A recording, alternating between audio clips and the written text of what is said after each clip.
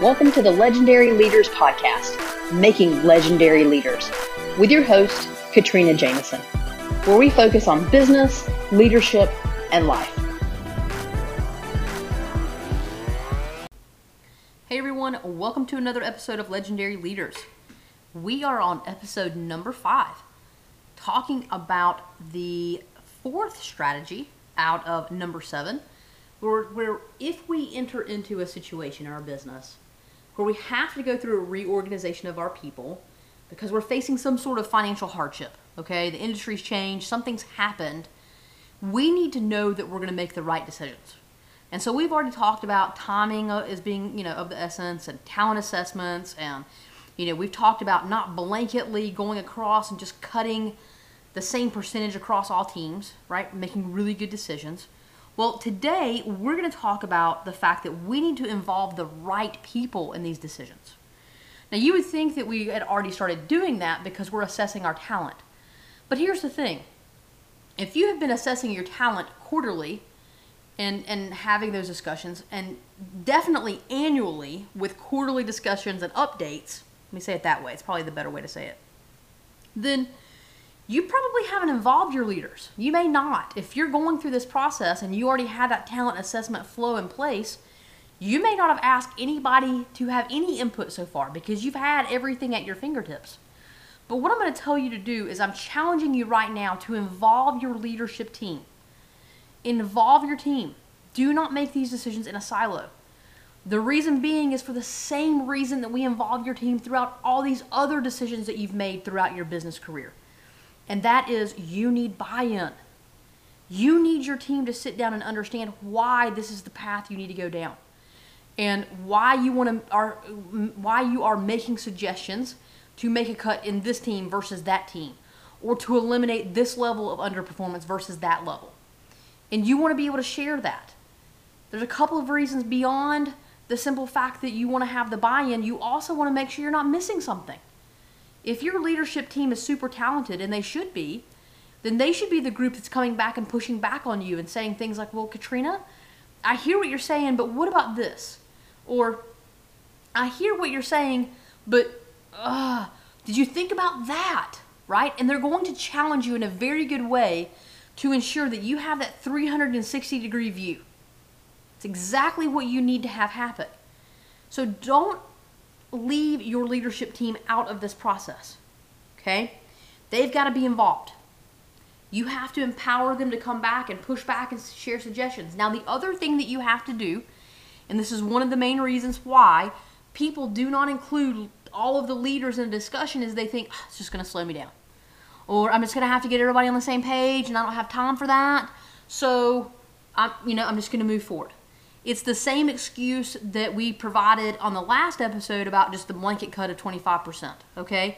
Some people are going to say, I don't really want to do that because it's not fair, or it's going to take too long to sit down and calculate the amount that I want to cut from each team, right? They're going to use that reason. And what we said yesterday was, we said that was weak leadership. It's not leadership at all, actually. It's weak. We need to be strong enough to make very hard decisions, and you've made them throughout your business so far. So keep making them. Business decisions are not easy. They're not ever going to be. And so we've accepted that at this point, right? If you haven't, go ahead and accept it today. That's the first challenge of today, is accepting the fact that business decisions are hard. All right? Now, the next thing that you have to accept is the simple fact that you cannot use an excuse to say, I'm not going to involve my team because they're going to slow me down. You have to involve them. You need their input.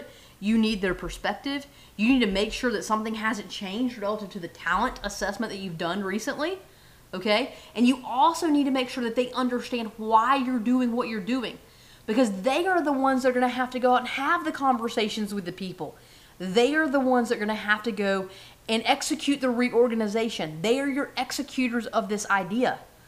And so they need to understand all of the facets of how you've landed where you've landed and be a part of landing in that spot. So when they go out and deliver the message, they're confident in what they're saying because they know that they're making the right decisions for that person, because now they can go find another job where they're going to be successful, okay? Because underperforming people aren't successful. So go help them find a position, or release them so they can go find a position where they can be successful. In addition to the fact that they need to understand they're doing this so that the company can thrive. They want to know that there's a good reason for this, a good reason for the employee and a good reason for the company. And so that's going to take time. That can't take an hour-long session with all the leaders to give them direction on what they need to go do. They need to have time to digest it. And they also need to be part of, feel like they're a part of owning it. And so owning it means I got to have a voice in it. So that's why you've got to involve your leadership team. Do not exclude them in this process.